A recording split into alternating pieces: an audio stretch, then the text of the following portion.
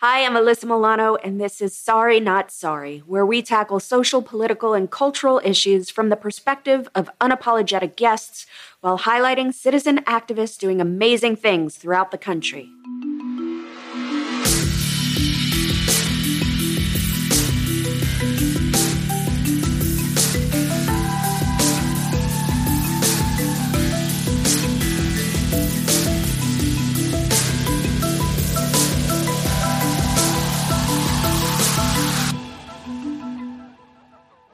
My guest today is Heather Matarazzo.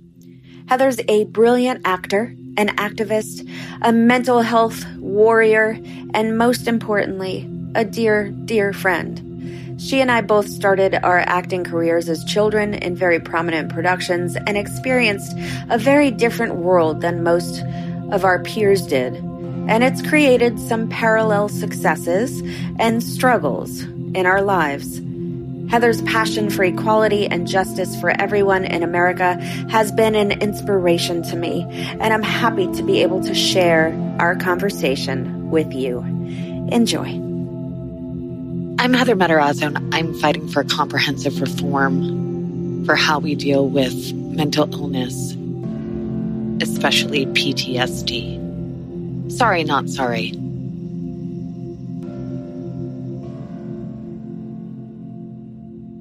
So we met, how do you describe how we met, Heather, without giving away all our secrets?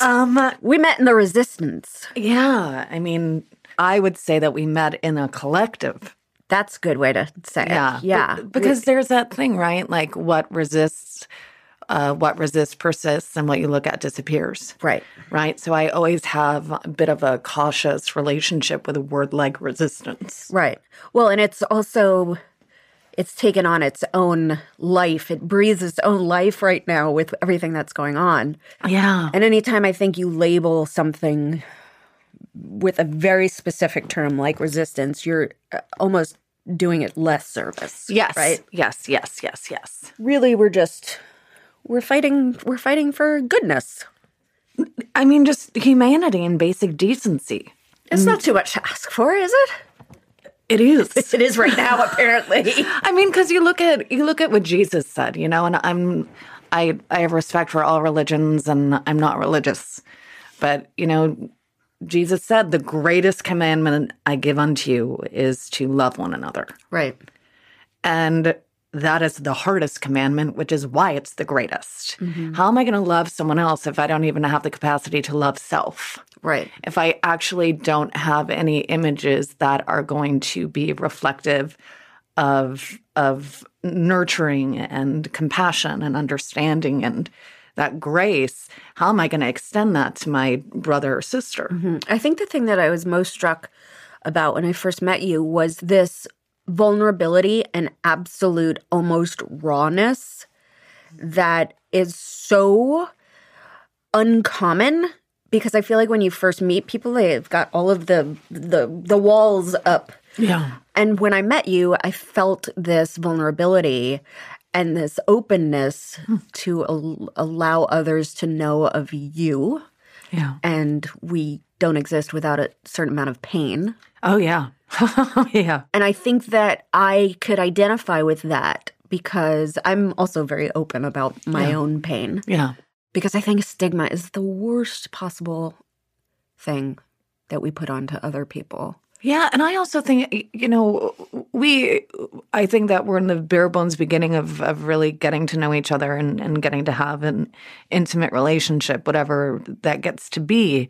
But I was thinking the other day, you also came up as like a kid actor. Mm-hmm. And I think there's something very unique within that, especially getting to make the transition into becoming an adult. Mm-hmm. I've always been open. Right. And I don't know if that muscle was exercised continuously because I was an actor or if that was just something that was always there whether I was acting or not. Do you know what I mean? I do. I think for me, I always felt exposed and open, but I don't know that I necessarily wasn't protecting myself with some kind of mechanism of, yeah, I'm really open, but then not really being true to my own. own. I know exactly. You know what I mean? Yes, I know exactly what you're saying, and I completely get that and agree. But maybe that's just growing older and being more confident in who you are. Well, I was just having this conversation last night. Like, I wasn't allowed to have feelings in my house. Mm-hmm. I could only. Why? Because you were a girl? Because that was just my household. It was a household where people did not have a lot of tools. And so I grew up with a parent who was an emotional hostage taker. Mm-hmm. So if anyone else had a feeling, right, she would make that. She would hijack it. Yeah, she would hijack and make it her own. And you know, it's like walking around, it's emotional landmines that you're walking around. So was it your mom or your dad? My mom. Is that because of her past? Probably. Right. Probably. You don't think she had like some personality disorder where it was like, here's narcissism? I don't have a doctorate in psychology or whatever the fuck. You know, I don't know. There are so many different ways to look at it, right? And I know for me, at the end of the day, I think that there's a difference between ignoring one's past and pretending it didn't happen versus marinating in it and getting to use it as a victim shield for why now I'm fucked up and why I now can excuse behavior. Right. And getting your own behavior. Yes, exactly. Yeah. And getting to have that third way of, okay, this has clearly affected me. I'm going to allow myself to have feelings and emotions about it. And I'm going to recognize that I don't necessarily know how to have feelings when I'm not working. Yeah. Playing someone else. Right. And learning that having feelings are okay.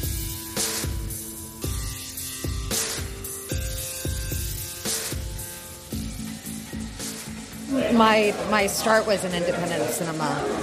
And for me, at the end of the day, it's always story. Can I connect with the story? Does it resonate with me? Does it challenge my beliefs? Do I feel that it's going to resonate with an audience? And that's how I make all of my decisions. Hi, Dawn. We were just wondering, are you a lesbian? Listen, there are pros and cons to being a princess. Shh, don't say that word. Okay, to be clear. Okay. The Princess Diaries. So I know that something's going on that you're not telling me. Friends tell. So you know what? Here is your friendship charm. I'm taking it off and it's going in the dark. Well, I think it rocks. And you know what? Voltaire hair. I would personally like to learn about Voltaire. Okay, Lily, okay. Gosh, this village is so enchanting. Lorna, you have any journalgasm right now? Actually, yes. Multiple ones. She stole prescription drugs and broke the law. Your Honor, if I may... You may not. Sir. This is your lucky day, Miss Dixon. I'm going to put you under house arrest. It's funny because I think acting has become less interesting to me the more I know who I am. Exactly. I'm like, I don't want to do that. I just figured out who I am. Yes. I don't want to play someone else. Like, I want to bask in me a little bit and marinate. Yeah. And for me, I now am to this point where I love story. Right. Where for me, it's... story is what connects us. We're the architects of the heart. Mm-hmm. You know, like I can't identify, with a 9-year-old kid battling aliens on Mars. Right. But what I can identify with is the feeling of terror, is the feeling of loneliness, is the feeling of regret.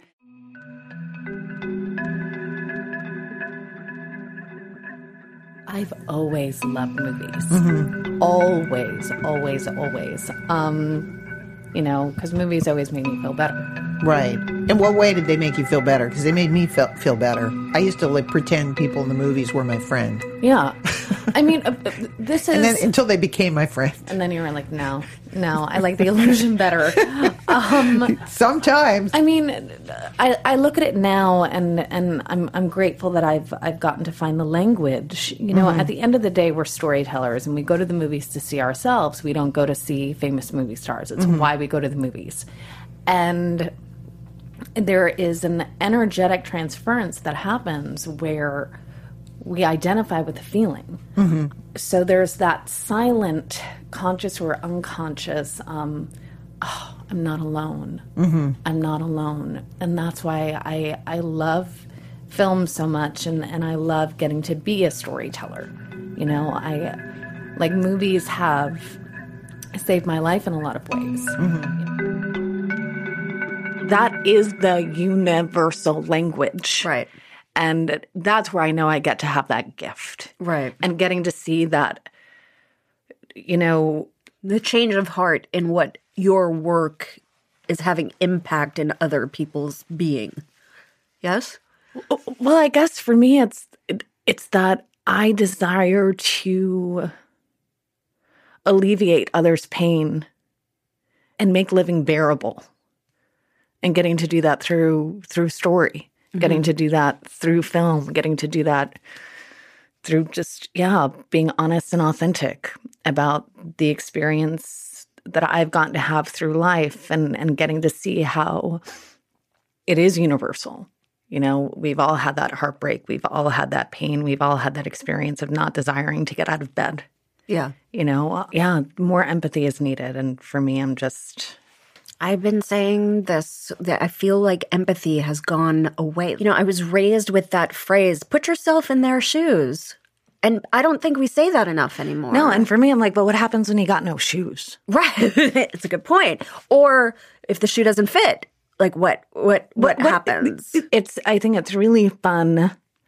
And there's a privilege within getting to sit back and have a philosophical discussion of right. And, you know, I think of the woman that's working 3 jobs, that has a car that's on its last legs and doesn't have time to think, period, and is just going, isn't given the luxury of getting to take a step back and think and contemplate. Right. You know, and we've gone away from the self. Well, because, for fuck's sakes, capitalism. Yeah. It's so much, and it's a lot. I mean, it's a lot. We are working way too much for way too little, and it is soaking up our entire time, our being, and then what is left. I always go back to this really basic question, and it might sound really simplistic and idealistic, but what do you want to remember on your deathbed? Oh my gosh, I'll tell you something. I think about death all the time. I was just having a conversation with a dear friend of mine yesterday, and I was saying, I don't want to die. Like, I don't want to die, and I'm also terrified to live. Because the truth is I think most of us live under this false pretense and this lie that I'm not afraid of death. I'm not afraid of death. Right. We're the only... And maybe I'm wrong because, again, I haven't had like a full-on conversation with a dog or other mammal. Like they very well might know about death and have their own conversations when we're not there. Who the fuck knows? That's the whole entire point. It's that, you know, my birth mom died at 53. My birth dad died at 61. And how old were you? I was in my 20s when my birth mom died, and my birth dad died 2015. 3 months. So you were adopted? Yeah, I was adopted. And then 3 months later, my adoptive dad died. And I'm very intimate with death. I've been intimate with death for quite a long time. What does that mean to you, being intimate? Like, you know it's going to happen? No, like I've had a lot of people die. Yeah. I've had a lot of people die in my life. Have you ever been in the room when someone's died? I have not been in the room as another person has died. A friend of mine who died of cancer about 15 years ago, I remember visiting him in the hospital room, and he was the most abnormal color I've ever seen in my life. And I knew that it was going to be the last time that I saw him. And I also knew that he was going to probably die when everybody had left the room. And that's exactly what happened. And I find that there are quite a few people that choose that way to go. They wait until no one's there. No one's there unless they're doing an assisted suicide. Right. In which case, which I'm a huge advocate of and always have been. I'm very pro-suicide in that way, where it's choice. I don't stop at like women like having the right to an abortion. It's also for me choosing how one gets to die, you know, and when, you know, depending. There's all this talk of we can't play God. Right. Well, if that's the case, then why go to the doctor? Right. Why get surgery? Why do any of these things? Or why prolong a life? Yes, exactly. We take all these preventative measures to ensure this safety, to ensure this life. And I feel like death has been trying to get our attention, especially in this country, because we don't value life. We value the dollar. Right.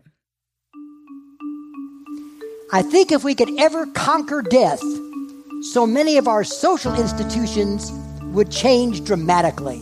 But until we conquer death, what we need to do is conquer suffering. So I look at these obituaries and I read where a lot of them say, you know, so-and-so and so-and-so, won't mention any names. Read one this morning. Died after a courageous battle with fill in your own disease. And there are so many out there. And I keep thinking, look at those courageous battles. And they are not taking anything away from somebody that wants to face it head on, their disease, and try to conquer it. But what happens if somebody says, I don't want the suffering. I can't take the suffering anymore. I want to end my life now as painlessly, voluntarily. Do not take anybody with me. In Europe, there are 3 countries, I think Luxembourg, the Netherlands, and Belgium, that have the right to die. Assisted suicide, euthanasia.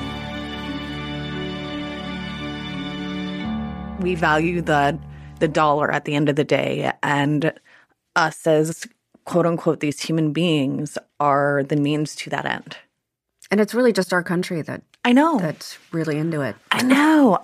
Really into it. We are really into work, because we have to survive. Well, it's a circus, right? It's a circus, and it's cyclical, right? It's a cyclical circus because you can't. We are not giving opportunity to communities of low income to come out of a low income type of situation. Not. Slavery is alive and well. That's right. Slavery is alive and well. And I wanted to pull this up because I think it's one of my favorite quotes, and I think it just pretty much says everything about this country. I'm not a fan of this country, but I would like it to change, which is why I'm staying. It's like, if you don't like it, leave. Yeah. Are you gonna pay for the lawyer for me to get access to a new country with which I could live and all this shit? They don't even pay for lawyers for asylum seekers in this country. It's so disgusting. And also at the same time, here's the truth, right? If none of this was going on and everything was love and great and da-da-da, what would we have to fight for / live for? And it goes back to your question that you posed, what keeps us going? Why are we here? If everything was lovely, I don't know if we'd be able to. But you've read those reports about how, there's a certain lifestyle in Scandinavian countries that promotes family and communal living and education. And they seem pretty happy. And I guess, yes, that is very, very true. And that wouldn't take away personal struggle, because I think people personally will always struggle, right? We always will be our own worst enemy. I feel like I'm catching wind of my own bullshit as we speak right this second. in this regard, just the arrogance that I feel as though there's more work to be done, and I'm going to fix it all. I'm going to help bring it about. Right. Because that gives me a sense of power and a sense of control that at least I'm doing something about it.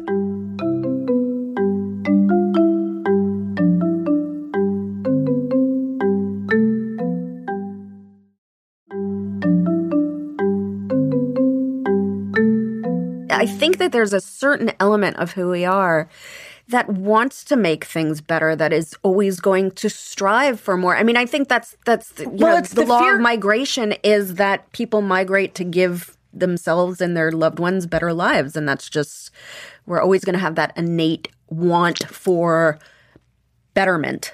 Yes, and I guess that's it goes to, well, we only have this much, so we can't give it to you. Like, you're on your own. Right. And we, as Westerners, we're touted as individualists. It's all about the individual. It is not about the community. It is not about the pack. I won't use the word tribe. And I call it a pack. And we're so isolated, especially in this country. And we get all of our connection from social media, but we're continually isolated. Mm-hmm. And I'm going to take care of me and mine. And I found myself saying that as well, where it's... By the way, the perfect example of this is we are the only country that promotes laying a newborn baby in a crib to sleep on their own and expected to sleep away from their mother. I mean, but here's the deal. Yeah. Why do we do that? Because someone realized there was actually money to be made in teaching your child how to sleep on their own. So they started this whole movement of sleep training and making babies cry it out. We're imprinted to be isolationists from that point. From the get-go. I mean, I cried it out. My kids have not cried it out, but I cried it out as a child. So for me, I'm like, this is comfortable. Being alone is comfortable. It's the intimacy of relationship that is uncomfortable. Oh, that's so interesting. That's so interesting. It's interesting because I was literally just talking about this yesterday. Because I quit smoking 19 days ago. Congratulations. Thank you. After smoking for 25 years. I started smoking when I was 11. Very hard thing to do. Holy fuck balls. Especially because when I'm happy, I smoke. When I'm sad, I smoke. Yeah, it becomes when I'm like a friend, right? And it's not even, it was self-soothing. Right, of course. It was. Well, it's celebratory. It's when you're angry. It's when it's not only soothing, it's everything. Yes, but it's the most intimate part of me. I needed a cigarette at 11. And I don't know a lot of 11-year-olds that need cigarettes. So why did you need a cigarette at 11? Because I needed to breathe and I didn't know how. Because again, it literally was, wasn't allowed to cry in my house, wasn't allowed to show any emotion, that it was literally just about getting to behave and act in a way that would keep the household calm. So do you think your openness and your vulnerability that you project is actually a rebellion to your upbringing and having to be so closed off? Do you think that you're making up for lost time? Do you think that you're overcompensating for some sort of conditioning that you've had when you were little? I'm like, whoa. Maybe all of it? No, you know, I'll be incredibly, incredibly honest. I wouldn't expect anything less from you. I received that. You know, I was put into foster care when I was 2. I was adopted when I was 5. And those first 2 years of my life are a bit of a mystery. I've never gotten the facts of it. And I know that the first 2 years of life is, there's some development that happens. I was found in a locked closet eating peanut butter off a wall. Social services found me in a locked closet eating peanut butter off a wall. Why was there peanut butter on the wall? I don't know. And I was placed in a foster care, and the foster family that became my adoptive family. And they originally thought that I was autistic because I didn't make a single facial expression and I didn't speak. And I would walk into walls, probably from all my time in the closet. In the closet. Literally and then figuratively. And, you know, like what Carrie Fisher says, there's that quote, and I'm totally going to fucking botch it up, but if my life wasn't funny, it would just be true, and that's unacceptable. I'm Heather Matarazzo, and I was asked to share a few words about my experience for the My Younger Self campaign. When I was younger, I suffered through incredible depression and suicidal ideation. I never thought it would get better, for lack of a better term. I know that term is so cliche. And what I would say to my younger self is, A, you made it!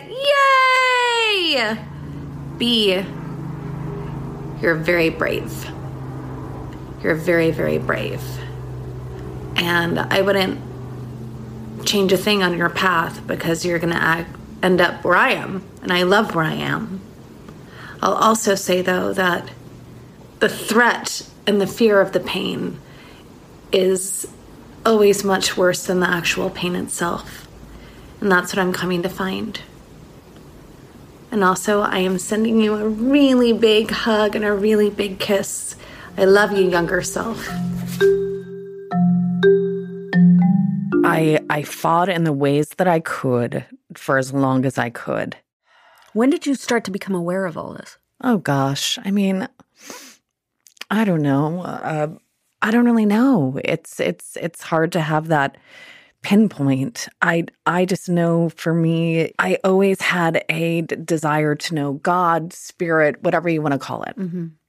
And I always felt incredibly alone, except when I was working. And I remember I was raised Roman Catholic, so AKA filled with guilt and shame. I know it well. I know it well. And I remember I would pray to God, and I would say the Hail Mary again and again and again and again and again and again and again. Like, that was another way of self-soothing, mm-hmm. And what I saw was that, and what I'd been raised to believe is that God will answer your prayers if you're good. And if you're not good, you're not going to get your prayers answered. So you better be good. Mm-hmm. And around that time... Isn't that the point of all religion, though? I don't know if that's the case, because I think of Buddhism. But it's still... I mean, Buddhism's not really a religion, right? It's more of a philosophy, but it is like we should all emulate this idea of goodness and, in Buddha's likeness. I mean, again, I don't know. Buddhism doesn't have God attached to it. Right. And there's not a fear-based fall in line. Yeah. Because you might be getting sent somewhere. Right. Yeah, it's more of a, if you do good, you feel good. Yeah, philosophy. And also just that's the number one, where it's like suffering. Yeah. Like, you got to get used to the suffering. And I think that's part of, I had spent a long time trying to get out of my suffering. Right. And within that, having to then recognize what that suffering actually was and getting to have enough distance. The only thing I know is that I don't know much, and I really desire to live. Right. And we do all these things to try to live longer. And that's the thing. I've just gotten into moisturizing my face. It looks fabulous. Thanks. I received that. And like Nora Ephron's book taught me that I need to really moisturize my neck, because that is a part of my face. Yes. Because she has that book, I Feel Bad About My Neck. And she's like, I wish somebody had told me in my 20s and 30s to moisturize. Yep. My path of what it is to live longer is not, I mean, literally, we're like, are you hungry? Do you want food? What do you want? Do you want a salad? It was the first thing you said, or a sandwich. And I'm like, I like a pizza. You're like, a I burger. want pizza. Like, whatever. Like, I don't care. And like a Coke, it's fine, man. Which is probably the easiest thing to bring you is pizza. And with that, too, I've never met a vegetable that I liked. Really? And within that, also getting to see that vegetables need to be eaten. Yes. And profoundly important. Within that too, not beating myself up over the fact that I haven't, which is very easy for me to do. I'm either the authoritarian to my inner kid, or I'm permissive Patty and let them get away with everything and anything. And I have a very long history of depression. and I have a history of suicidal ideation. And it's something that I've talked about before, and it's not something that like I normally go into great detail with. But I do feel that it's important because I feel like it goes to everything that we are discussing, right? It was never a thing that I wanted to die. The pain was too unbearable. Mm-hmm. It just was, I can't do this anymore. And it would be easier for me and easier for everyone else because I already felt like a burden and like I was taking up space. I was sucking the oxygen out of the room. But also, did you feel that maybe you didn't belong anywhere because of No. your It's childhood? No, I just, and it goes back to the praying and it goes back to the prayer and it goes back to desiring from the time I was a wee kid to have a relationship with God, spirit, whatever you want to call it, and feeling so incredibly alone. And then starting to recognize the like budding desires that I had and the attraction that I had towards women. Which happened at what age? Like 7, 8. I remember my first crush, and it was never expressly talked about. And when I was 7 or 8 years old, keep in mind that the AIDS crisis was happening. Mm-hmm. Reagan was being such a fuck nugget. And Reagan the fuck nugget. And millions of gay people were dying and hearing the things of gay cancer and the use of the F word. And did you know at 7 or 8 that was a perceived problem? Yes. We had foster kids coming in and out of our house even after I was adopted. And we had gotten this baby who I still think about often. And her mother was HIV positive, and they didn't know whether the child was going to be. And we brought that baby into the home, and I remember my mom having to use gloves to change diapers because people still didn't know. They thought that you could still get it from a bathroom seat. Yep. I'm sure people still think that. I remember. That's why I'm an activist to this day. Yeah. I remember it well. So I don't know how conscious it was, but I remember just knowing that being gay was wrong. Being gay was wrong, and I didn't have a word for what I was, but I knew there was something that wasn't right about it. I knew I couldn't say anything to anybody about it. Did it feel like a secret, or did you shut it off enough that it didn't exist? It felt like a secret, and it felt like there was like a tremendous amount of shame. And I also have sex trauma in my upbringing and whatnot. Things concerning sex and intimacy and all of that stuff was very, very fucked up and backwards for me. Got it. And that's not why I'm gay. And maybe it is. Who the fuck knows? And it doesn't matter. I'm married to the most incredible being in the world, and whatevs. And she's a woman. So whatever the fuck. So that was 7. So you have this attraction to a little girl at 7, and you thought it was bad. You thought this is not right. I knew it wasn't because there's no representation. Right. I don't see anyone else like me talking about it. So did you think it was bad or that it wasn't right? Okay, so it was definitely not that you didn't know or you couldn't figure it out. You were convinced this is a bad feeling and I'm a bad person. And I'm sure it also had to do with, the church every Sunday. Do you believe in God now? I believe in us. I believe in life. I believe in that's it.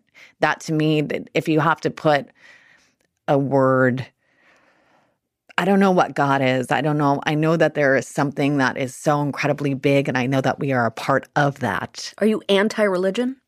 I'm anti-fear-mongering. And within that too, this is where I know that I can be such an incredible fucking pain in the ass, but I'm decisive exactly when I need to be. Mm-hmm. But I went through a period in my late teens where I was like a born-again Christian because I was so desperate to find that thing, to just find that thing. What to fill a void, to find that thing, to find what that thing is, what you thought it was. I'm gonna share. Okay, do it. I just wanted to go home. That's always been it. the connection that I desired to have with this old white man in the sky that I found out was a Republican and had a beard. You know, when I was a little kid and I'm living in chaos, like absolute insane chaos, you know, and feeling that because my prayers weren't answered, that automatically meant that I was bad. And the reason that I am bad is probably because I like girls. And you were able to connect those dots. Oh, yeah. That's amazing. Oh, for sure. Of course. Because if you're indoctrinated with the thing of, if you're good, good things will happen. If you're good, God will like love you and take care of you. And I'm coming from an experience where my birth mom doesn't want me. I'm coming into a fucking house that is absolutely insane. And I already feel alone. I'm not allowed to talk about my adoption. I'm not allowed to talk about feelings. I'm not allowed to have those feelings. I'm not allowed to have any feeling that is going to upset the status quo of my household. And so I would go to God and I would pray. Nothing was changing. Like the violence was still occurring physically and emotionally and otherwise. So it's... And you took that as being your prayers were not being answered because you were I took bad. that as a sign that I was not good. There was inherently something wrong with me. And this is where I can get very infuriated with people that will talk about two adoptees. And, well, you're so lucky because you were chosen. You're so, yeah, but first you have to be not chosen. Right. You have to be actively abandoned and rejected. Right. You know, like, so of course I got into this business and became an actor because I'm a sadist. Because we're like the traveling circus. Yeah, exactly. Where it's like, please make me feel like shit until like you don't. Right. Because and allow me to be a part of a fake family. Yes. That you'll never talk to again when something wraps. Well, because that's where my abandonment issues come from. Ooh. I started working so young and we'd be so close and be so, you know, incredibly like a family. And then all of a sudden the show would end and you never talk to them again. Yes. And that makes me think this does all come full circle. And like, we're just going to get so fucking meta up in here. Sorry, not sorry. Exactly. And you know, so I wanted to fix that part of me that always desired to die and go home. Because I knew that I wasn't finding what I needed here in order to live and not feel miserable every single day. You may write me down in history with your bitter, twisted lies. You may trod me in the very dirt, but still like dust, I'll rise. Does my sassiness upset you? Why are you beset with gloom just 'cause I walk as if I have oil wells pumping in my living room? Just like suns and like moons, with the certainty of tides, just like hope springing high, still I rise.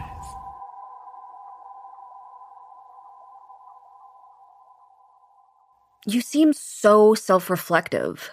And I'm wondering if that was like a distinct choice you had to make to be able to survive, where you had to unpack all this shit. Well, yeah, because I didn't want to die. Innately who you are? I didn't want to die because that's the thing. And that's what I feel like a lot of people don't recognize and understand about suicide. And this is where I also get to see that, and not in a hippy-dippy, whatever kind of way. There is more to this thing called life than we give credit for, because if we're not even open enough to see and be compassionate, just we're so limited in our fucking perspective. And I remember specifically, I was going to therapy, and at the time, when did you start therapy? By the way, it's a good question, though, right? It's a great question. Yeah. I'll tell you. So I was a teenager. I'd had a bad cutting problem.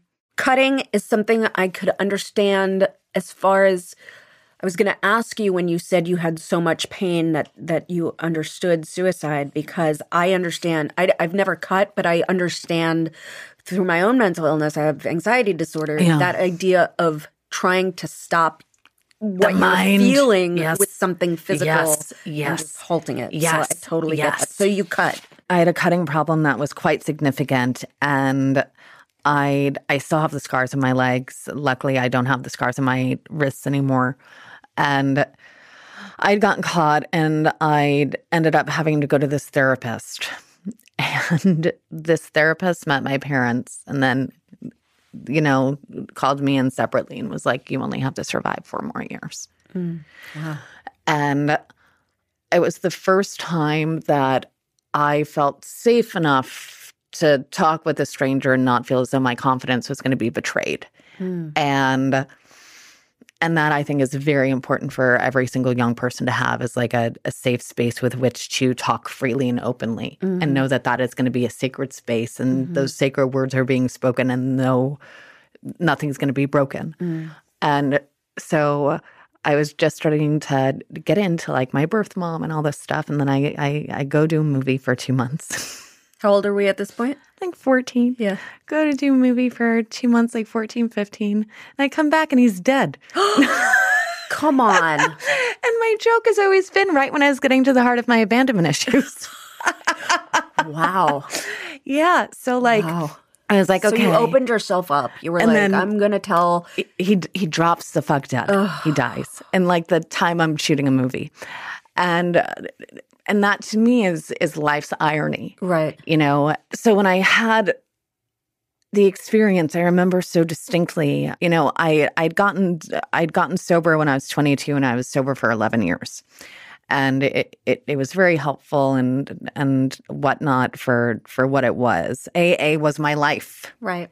And the particular AA thing that I was a part of at the time was incredibly unhealthy for a lot of reasons. And here's the thing, okay? AA is very helpful for some people.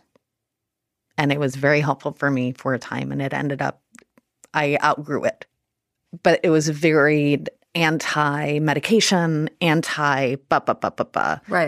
Just, it'll get better. It'll get better. It'll get better. Stop being selfish. Stop being self-centered. Like, go help someone else. Where it's like, I literally want to die right now.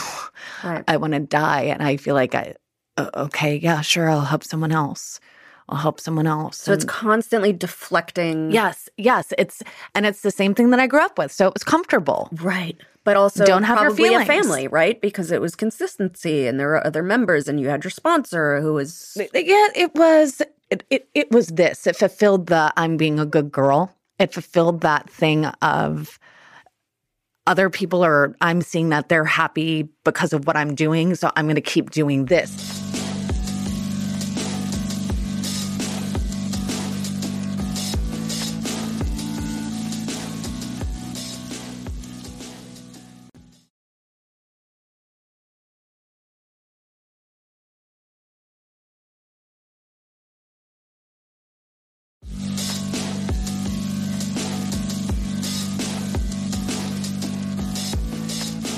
And the film, without giving it all away, it's just heartbreaking. You break people's heart because you're just a sweet young girl trying to get through life, and it's difficult, isn't it? Yeah. How is your actual life? How old a person are you? I'm 13 years old. 13 years old? Yes. You go to school? I go to school. How you doing in school? How am I doing in school? I'm doing okay. I've gotten in trouble a couple of times. What kind of things get you in trouble? Well, when I was smoking, drinking, chasing boys? I'm doing all of the above. No. What happened between that first attraction and 14 years old as far as your sexuality? Oh, geez, Louise. Because 14 is when you start humping things. 14's about that age where you're like, okay, I'm ready to try to. Oh God. Okay. To acknowledge that this I'll say feeling this. Is something. I'll say this. The first girl I ever kissed, I was 11. Oh, wow. So you were young. In my bedroom, Justify My Love was playing by Madonna. Of course it was. Such a Scorpio. And, it was hot as fuck.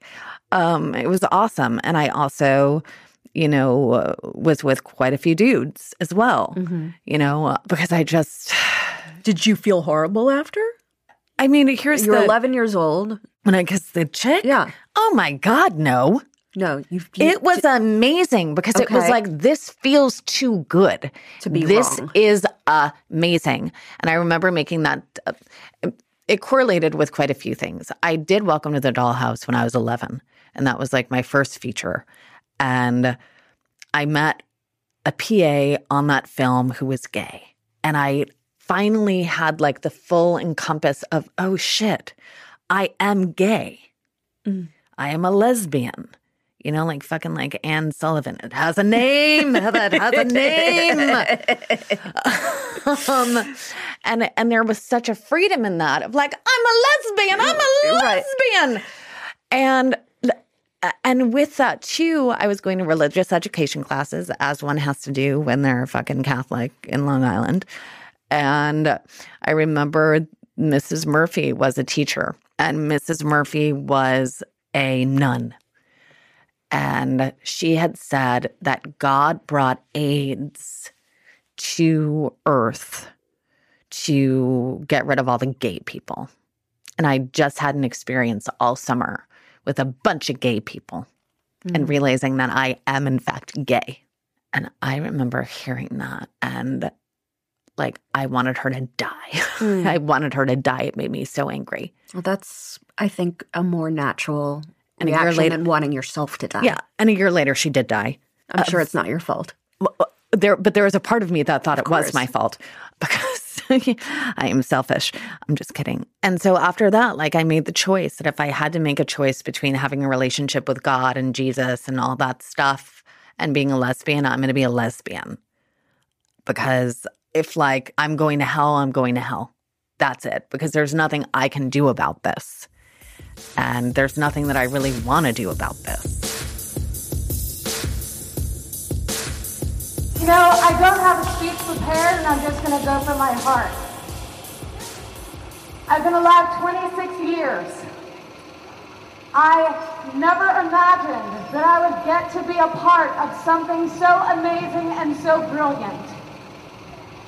Standing here today, I'm so grateful, not only that I get to be an out proud lesbian, but I get to be an American citizen.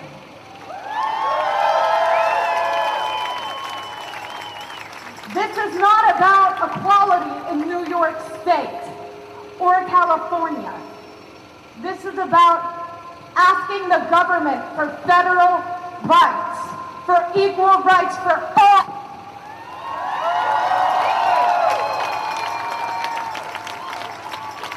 When we elected officials into office and we voted them in, we expected them to uphold the Constitution and not the Bible.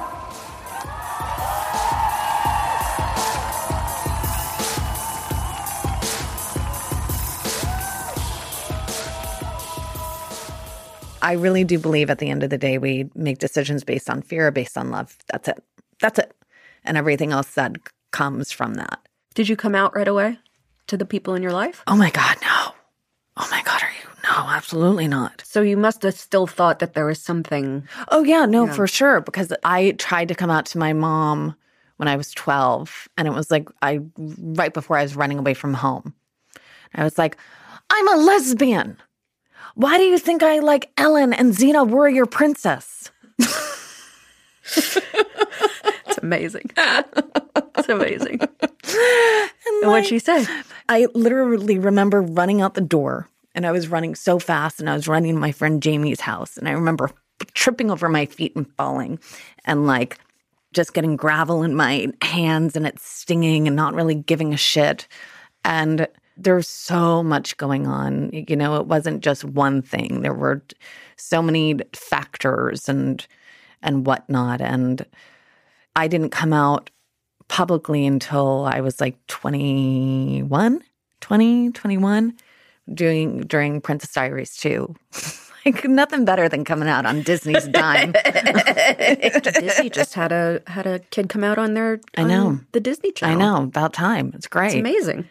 And the thing is that I was the youngest person, like the youngest well-known actor to come out. That was a woman, you know, like Ellen Page. But there is like that small egoic part of me that wishes that I had had the same experience that Ellen Page had, or some other people that have come out later. You know, I came out at a time where it was still like girl, you just sunk your career. Right. You just ruined it. You ruined it. You ruined your career. So what did you hear about from business people? Oh my God, don't do it. Don't do it. So was it discussed? Did you discuss it before you did it? Like, did your agent know that you were a lesbian? So here's the deal.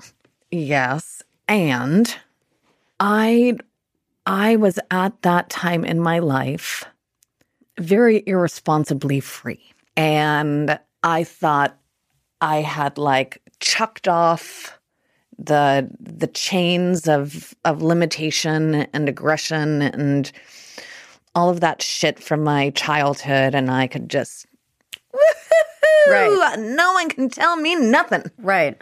Unless I had a tremendous amount of respect for you and whatnot, and I wanted you to like me, and yes, I'll do anything that you say because I value this relationship and don't think much of myself, truly, at the end of the day. It was a lot of peacocking. And I had a publicist tell me specifically not to come out, and she was a lesbian as well. Interesting. Much older lesbian, and she repped really huge, massive people. And I just didn't understand why, because I also felt like it's not like I was Brooke Shields. And I say this as a statement of fact, like we're talking about toilet paper. You know, where my trajectory in this industry wasn't based on my looks. It was based on my talent. And so it wasn't like, you're going to lose all of your fans because they think that you're this beautiful straight woman. They all want to fuck you. Yeah, exactly. Right. I was already deemed unfuckable. You know? I think you're very fuckable. I receive that, as do I. I receive that very much, and I say thank you. And at the time, I didn't feel that way at all. And I was fighting against that because I was coming from playing this like awkward fucking girl, you know, and I don't have a conventionally pretty face, which is why I do so well in the UK. So there wasn't a good enough reason for me not to do it, except people just said that I wouldn't work anymore. So did you have a moment where you're like, you know what, I'm going to hide this because my career is that important to me? I mean, there's photos of me online, like with like dudes on the red carpet and shit. And like, I tried to play the game to the best of my ability, you know, where like. Have you ever been attracted to men? I was attracted to the power that men had and the power that I felt when I was with a guy. Because I knew being with a guy like allowed me a freedom that I didn't otherwise necessarily feel entitled to. Where being with a guy allowed me to be in my power in a way that was very primal, that was very sexual, that was very raw. And I never fucked a dude. It wasn't like it was never a sexual attraction. It was always, there was like an emotive connection. And also it was a facade.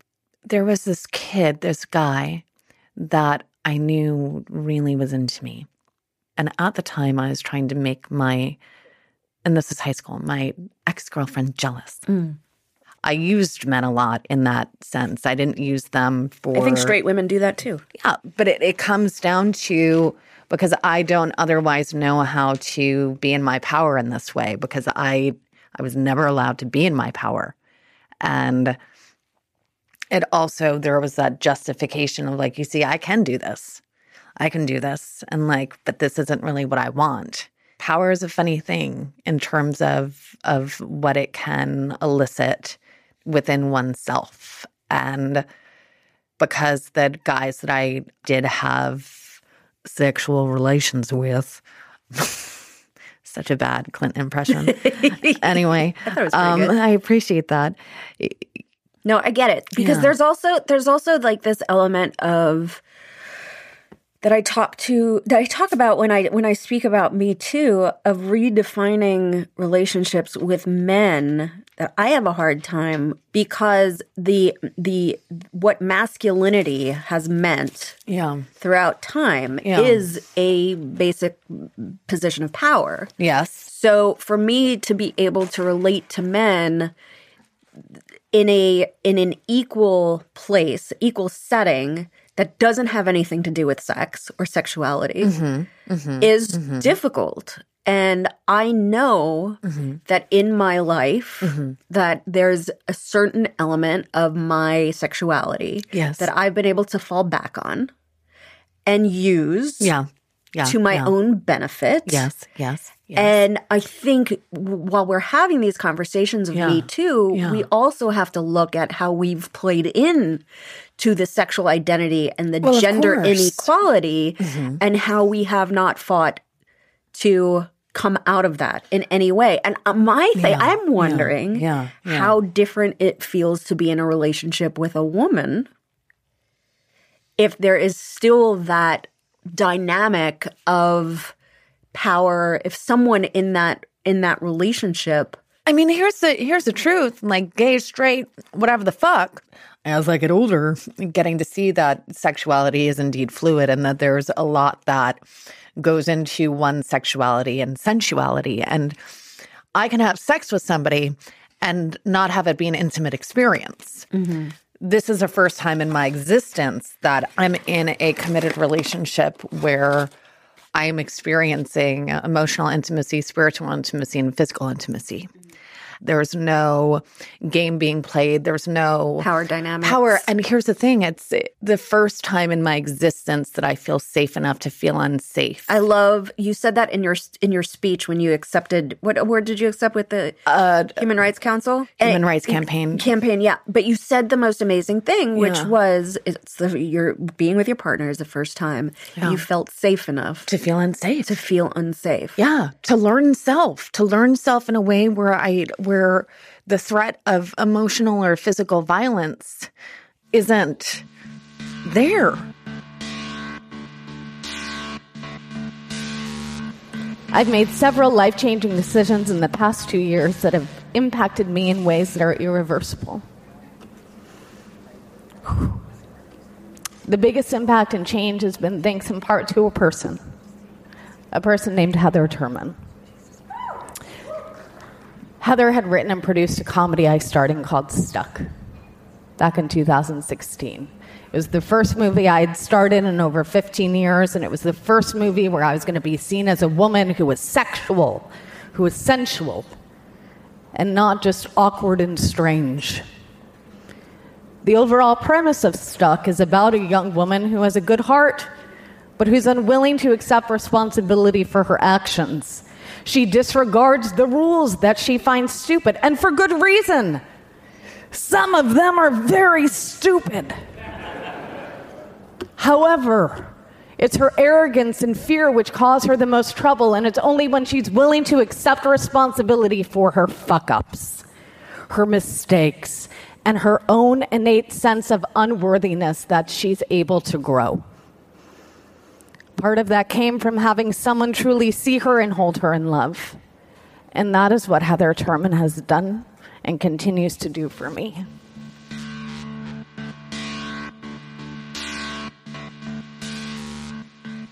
Who was the hardest person you had to come out to? Is there one person where you're like, oh, I'm fucking dreading this. I don't want to tell this person. No, there wasn't like a single person that... When I came out, it was at the end of a long press junket weekend, and you know how those go. Yeah. Like, you literally are talking to hundreds of people. Yeah. I don't think that the quote unquote normal society understands what that's like. Where you're answering the same fucking questions, and you forget what you told to this person versus this person, and it was just a lot of. So, do you have a Prince Charming? So, do you have a Prince Charming? So, do you have a Prince Charming?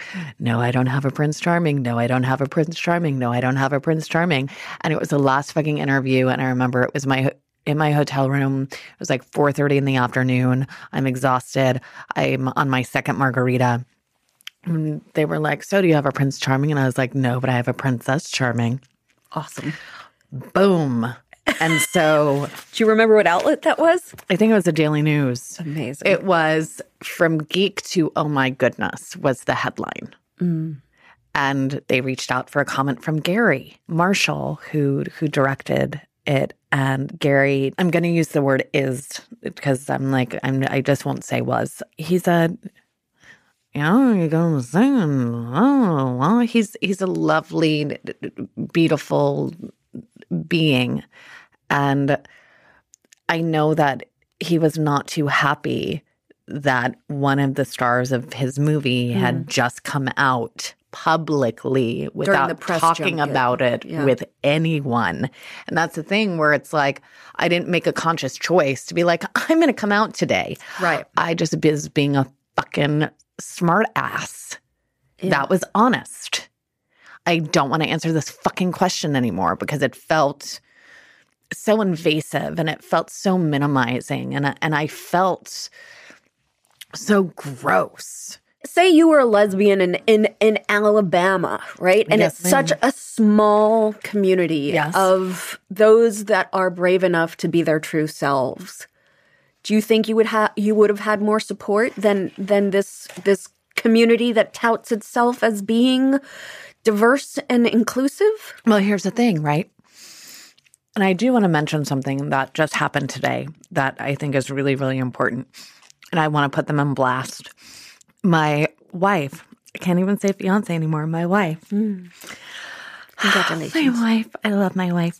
Anyway, thank you. She had said today, a longtime friend, practically family in her love, a volunteer firefighter for the Crystal Fire Department in St. Mary's, Pennsylvania, posted this photo a few days ago, and it's a photo of her and her love kissing.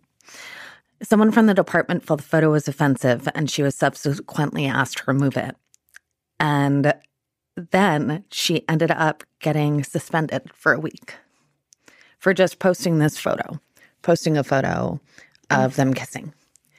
And that is still happening, you know, like trans people are being, like especially like Black trans women are being murdered at like a disproportionate rate.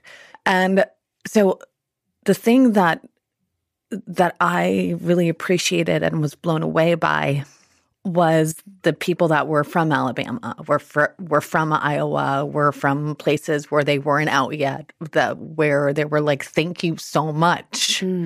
Like, I gave, by me being a fucking smartass at the end of a press junket and coming out, I subsequently gave other people hope. Right.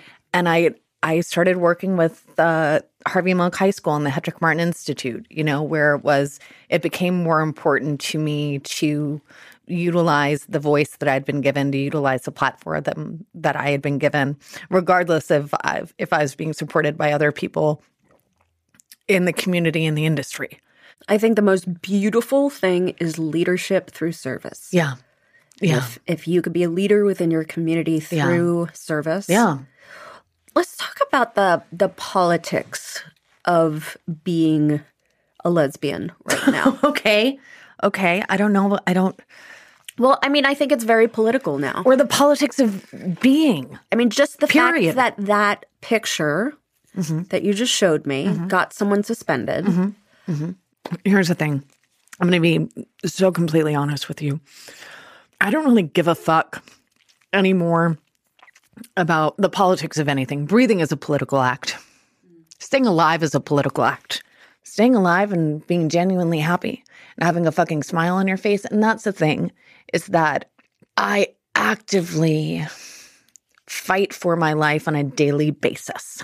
And by fighting for my life, I am letting myself know, on like the deepest level, that my life is worthwhile. And because I know that my life is worthwhile, I also know that yours is. You might not know that in the same way, but here's the thing. I'm not going to let you fuck with my shit. I'm not going to let you fuck with my path. And it's like, threaten me with a good time, please. Please, because I'm willing to fight for it. Right. Because it's taken me so long.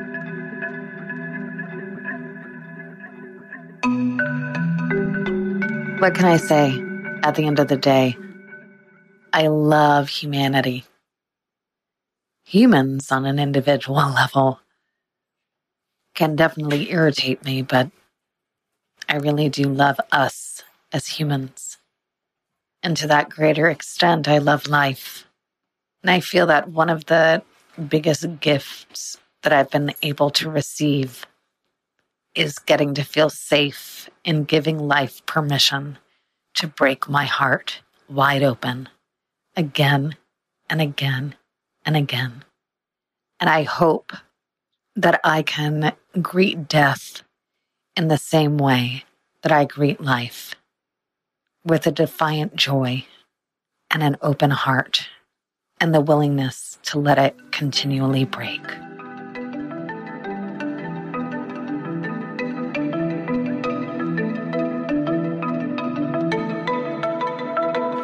Every day starts with the revolutionary act of getting out of bed. We forget sometimes the difficulty inherent in that one single decision. The struggle is real, and not everything is political. The politics compounds it, though. We go to make coffee, and we find out that we're out of filters, standing in our bathrobes in front of last night's dishes. One of the kids is puking, and the other needs to be at school in 10 minutes.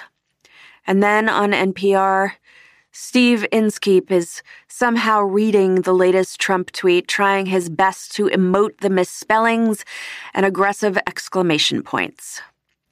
This makes us remember the warmth of our blankets, the meetings we don't want to have later in the day, the aches in our aging knees, or the monotony of a job we have instead of the job that we actually want.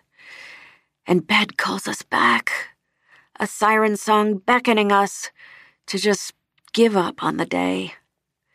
It's easy to forget in this time of great national strife, of international struggle, of big things happening, that the small things continue their relentless assault on our day-to-day.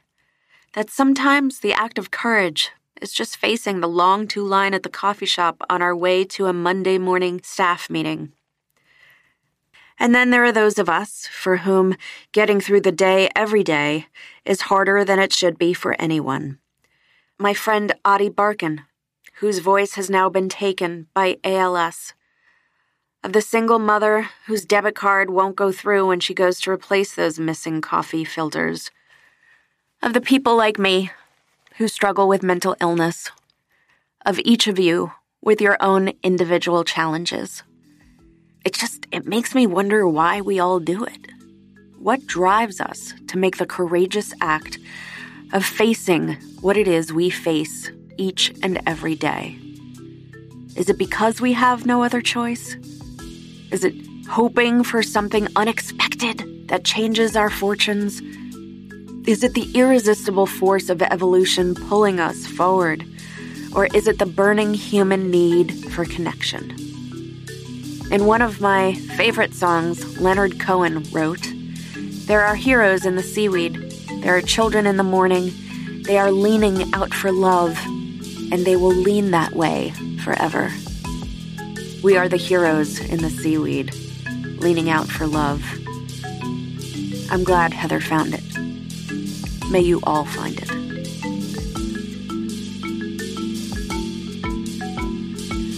Sorry Not Sorry is executive produced by Alyssa Milano. That's me. Our associate producer is Ben Jackson, editing and engineering by Natasha Jacobs, and music by Josh Cook and Alicia Eagle. Please subscribe on Spotify, iTunes, or wherever you get your podcasts. And if you like the show, please rate, review, and spread the word. Sorry Not Sorry.